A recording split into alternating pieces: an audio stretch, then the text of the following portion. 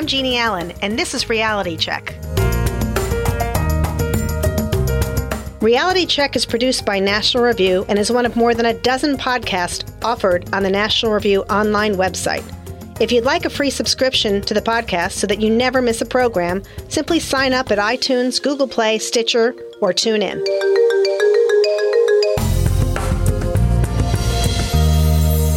My guest is a Hoosier and a proud devotee of Milton Friedman. For those of you who don't know Milton Friedman, he's the renowned economist who first came up with the notion of a voucher. Robert Enlow is president and CEO of EdChoice, and under his leadership, EdChoice has become one of the nation's most respected, successful advocates for educational choice. But beyond that, and probably more impressive, is once upon a time, Robert was a social worker, a liberation theologist, and a dedicated liberal, I think I heard once, Robert. Is that right? Yeah. When I was in postgraduate work, I actually attended some living Marxist rallies. So I go way back in the day to the left side and realized when I got lucky enough to meet Milton Friedman that there was another way of thinking about the world. But isn't that always the way, is that you start off from a perspective that you think that government and top-down controls to help people most in need are important, and then what you found through your experience, and now is the culmination EdChoice, is that people really do need freedom. Yeah, absolutely. What I learned was from Dr. Friedman, and my experience as a social worker, is it's that old adage, you can lead a people to water, you can't make them drink.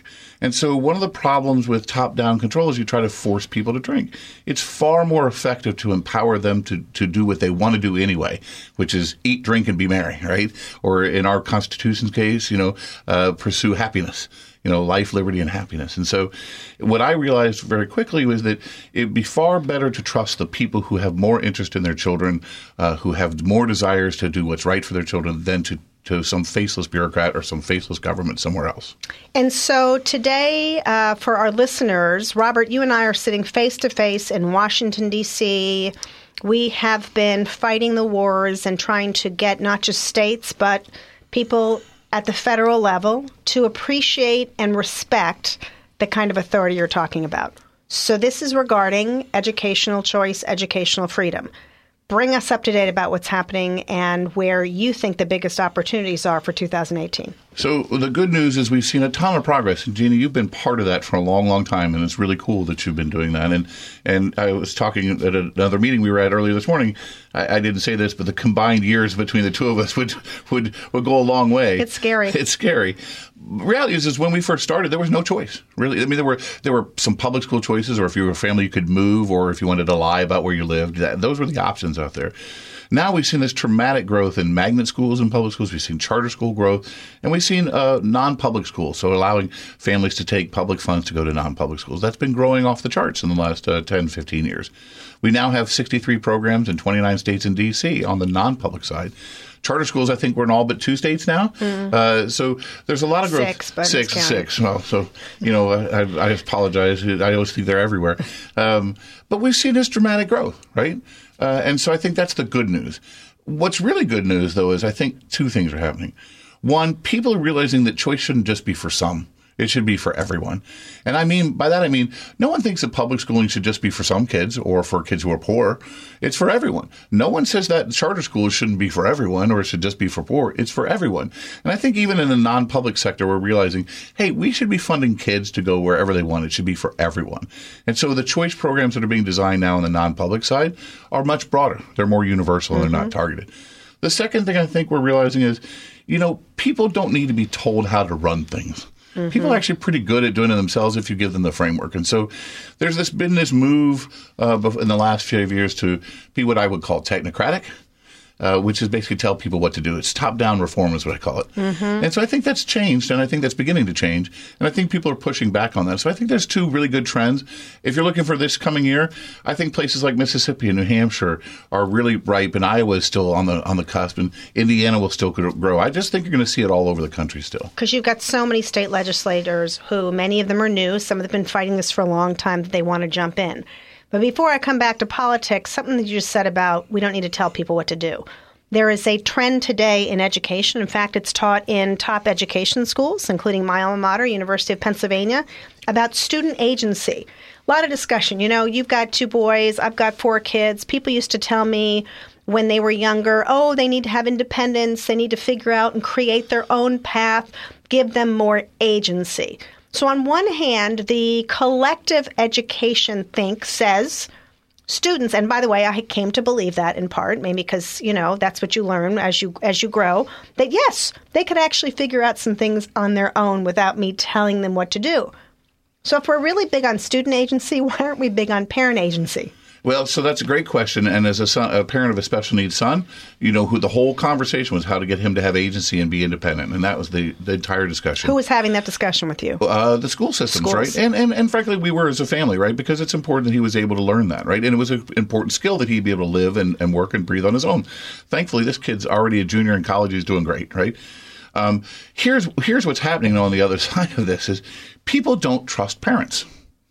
Right? We've heard over and over that these parents can't make good decisions. And we've had it beaten into us on, oh, parents don't come to schools and parents don't participate and parents don't get involved.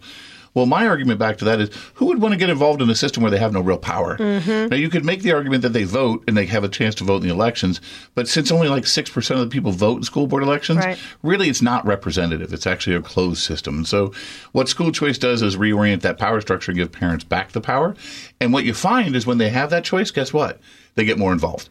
So one of the things we're finding in Indiana, for example, of the voucher parents, is that they're reporting that they are 6 times more likely to communicate with their teachers in their new school than their old school. They're 6 times more likely to participate in school activities in their new school than their old school. Because there's an incentive. Because there's an incentive. And so what's happening is people actually don't trust parents. And I'm going to name a name here. This is exactly what Joel Edelman at Stand for Children believes. He says he's for parents, but in the end of the day, he's actually not. He says that he wants to help parents on the ground, but he actually wants to tell them what he thinks is right, as opposed to actually trusting them. Now, do I believe we need to make sure everyone has good information? Absolutely. In fact, I was a social worker, so I believe that wholeheartedly. And I want to work myself out of a job so I could be a parent educator again. But I don't think that I can do that without giving the framework of giving them the power first. That's right.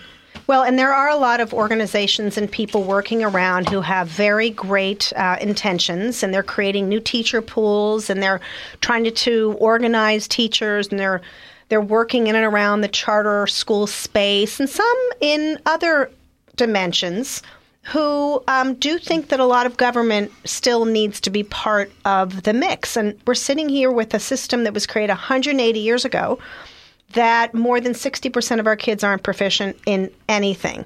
So government clearly isn't the answer. Is there a role for government in education? So that's the exact right question, Jeannie, right? And so, look, while I call out someone like Jonah, and I appreciate there are a lot of good state stands that are pretty good, but here's the question that we're not asking nationally. What is the proper role of government in education? Is the role of government education to run it, provide it, pay for it, and provide all the wraparound services and tell parents when and how to show up? Or is it to say we want to fund parents to do something that they can control with their own children, make sure that they're getting educated? There should be some level of oversight and transparency, absolutely. And then who cares where it's delivered, so long as it's delivered well? I mean, I always say I'm agnostic towards school type. So, public school, charter school, homeschool, private school, or whatever we haven't even come up with yet. Right. I'm agnostic towards that, so long as the role of the government is to fund it, make sure teachers actually have a role in it, and make sure parents have power in it.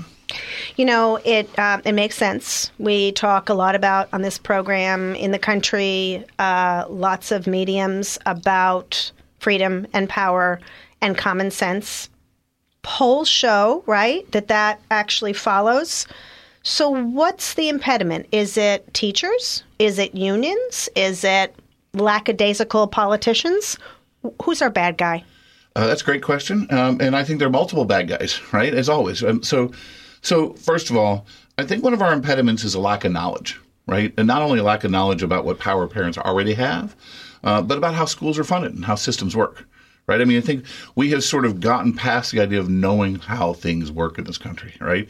And I think that's a real problem. We've got to figure out when only 26% of the country can name the 3 branches of government, that's a real problem. That's a problem. So we have to figure out how to educate people again. That's a real impediment. Secondly, I think one of the bad guys, and I mean to say this intentionally, is a system. I think we've forgotten that, ironically, that you hear people on the left say systemic justice, systemic injustice. Well, that's what we have in education, right? We actually have a systemic injustice problem. And so there is a bad guy in the system. Now, that's not individual teachers, and that's not individual administrators. That's not people. That's actually the way the structure works. And so I think there's an education problem. I think there's a system problem. And then I think, and here's where it gets controversial, there's a suburban white problem.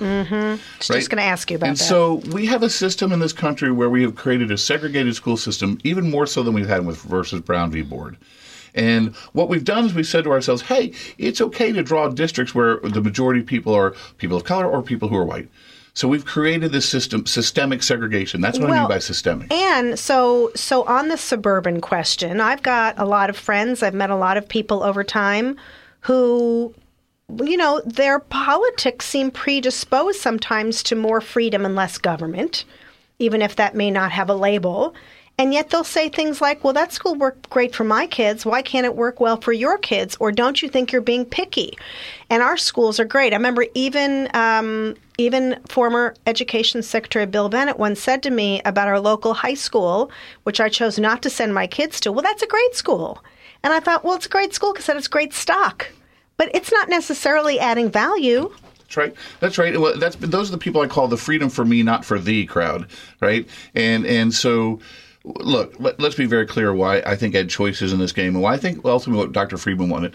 This idea of zip code assigned school districts or assignment-based districts is absolutely unjust, and it has to be upended, right? So until we actually get rid of the idea of a school district boundary, then we're not going to change this country. And that's what ultimately school choice does in charter schools and magnet schools, cross-district and voucher schools or private schools that receive vouchers. All of that serves to get rid of district boundaries because that's the most important bit. So lest anyone think that I have a problem with my former boss and huge mentor and hero, Bill Bennett, he coined the term the 3 C's, content, character, and choice. That was in the 80s, Robert. I remember that when he was education secretary many moons ago, we were 12, remember? And he went to Japan.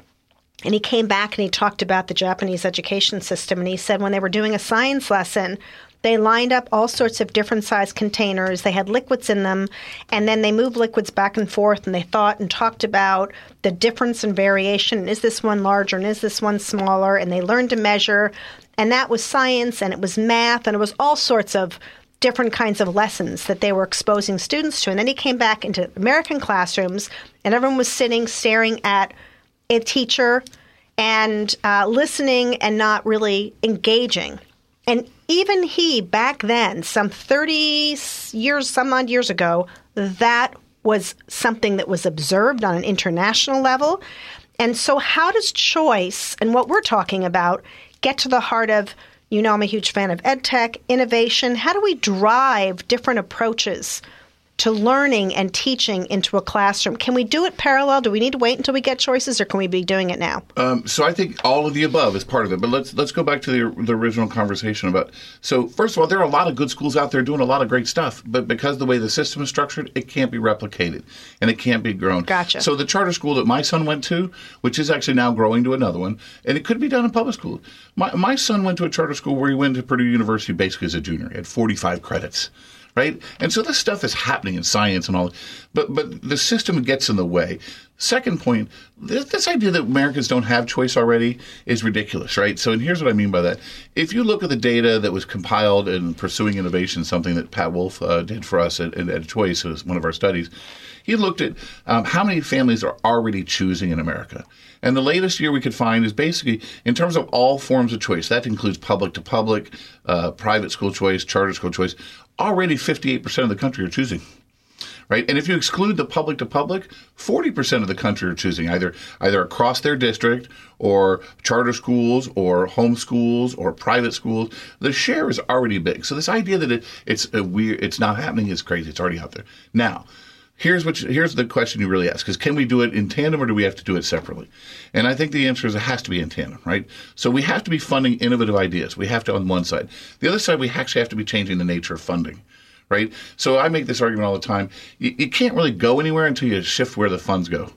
And so you have to be focusing on that. You have to. You have to, because if it's always and has been about the money. It's like follow the money. Tom Cruise, let's bring it back. That's right. So it's about the money. And if you have about the money, then it's about the kind of innovation you can create. And so I look at it sort of like a continuum. As you're trying to get the money and you're trying to create innovation, they sort of overlap in the middle. We're talking to Robert Enlow, President and CEO of EdChoice, is my guest, and we're talking about education and all things education and politics, as we do in Reality Check. Robert, Hollywood. Let's talk about Hollywood for a minute. There was a movie, hooray for Hollywood. There was a movie a few years ago, Maggie Gyllenhaal, Viola Davis. I had the pleasure of advising on the movie called Won't Back Down. It hit theaters and it went away. And it was all about parents being able to create their own schools with teachers and make choices. Flash forward, Matt Damon is narrating a documentary that lambasts this whole idea of money following kids.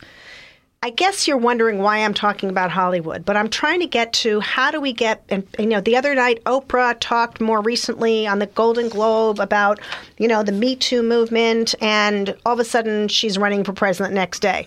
Clearly, Hollywood has an impact on how people think. Do we just need to find a movie star to talk about this stuff? Or do we need to get on Tucker Carlson on Fox a bunch of times? Like, what's the angle here? Oh, God, that's a great question. And first of all, as I recall, doesn't Matt Damon send his kids to a very exclusive private school? He does. Isn't that Ed? I'm surprised about that. And he lives in an expensive, affluent area of California. And he could send him to a good public school. Yeah, so he already has choice. The reality is he has choice, and that's fine. And I don't begrudge him that choice. In fact, he should be free to make that choice. So should everyone else, right? And unfortunately, demography and where you live, unfortunately, determines the quality of your education sometimes. And that's unfortunate. Do we need a Hollywood star? Sure. I don't know if we need Hollywood. We need some kind of different voice than Tucker Carlson. Even though I think Tucker Carlson is great, the talking head conversations have to stop, and we have to get into real conversations with real people. Because I tell you what real people talk about and real parents talk about, I'm sure you know, they just want to do what's right for their kid. They do. They just don't care where it is. They just want to do what's right for their kid. And if it doesn't work, they want the freedom to go somewhere else. And I've heard parent after parent talk about how difficult the school was for their child on special needs. And I've heard, by the way, parents in private schools say this isn't working. Now in places like where I live, they have the freedom to move between them and do what's right for their kids. Well, and everyone probably has the story, but I shared this with you once upon a time, and I know this stuff. I've grown up around this. This is my professional career, and I was intimidated by walking in the principal's office. Yes, sister, if you're hearing and listening to me, and talking on behalf of my child. I knew that the math program stunk. I knew that the reading program was not anywhere near the kind of rigor that my son needed to learn to read. And yet, getting ready for a parent-teacher conference was unnerving. There's nothing I've ever been more nervous about in my life. And that is someone who has a background in education policy, who has no problem talking to anyone. Imagine a parent who doesn't have that background, who wakes up in the morning and their bills aren't being paid. They've been told that their kid is being bad, and all they have at their disposal is like this fear that something's going to happen to their child if they don't do the right thing. Sure. This is wrong. That's exactly wrong. And this is what we need to start changing that conversation. As you were talking, I was just thinking about how I want to be a parent advocate again. Even when I did for my kids, I remember I would go to this parent-teacher conference, and I was scared until it got to the point when I realized they're working for me. Mm-hmm. And so I walked in, I said at the beginning of the year, I said, hey, so my son's in your class this year, and here's what I expect from you as a teacher, and what do you expect from me as a parent? What do you expect from my son? And then let's talk about if we're not meeting those expectations.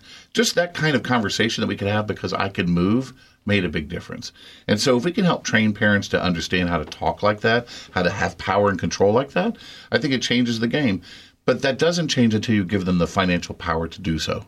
And that's the whole thing about choice, is giving parents, particularly low-income parents, the financial power to say, I'm done. Right. Exactly. I am done. So on that note, I am going to thank you for joining us today on Reality Check. Robert Enlow, you've been a terrific guest. For those of you who want more information about EdChoice and what you can do to be helpful, go to edchoice.org. Thanks, Jeannie. Thank you, Robert. Reality Check is a podcast produced by National Review and posted at nationalreview.com. If you like what you heard in this podcast, and I hope you did, you might want to subscribe for free and make sure you don't miss any future programs. You can subscribe at iTunes, Google Play, Stitcher, and TuneIn. And you can also find much more about education reform, opportunity, and innovation at the Center for Education Reform's website, edreform.com.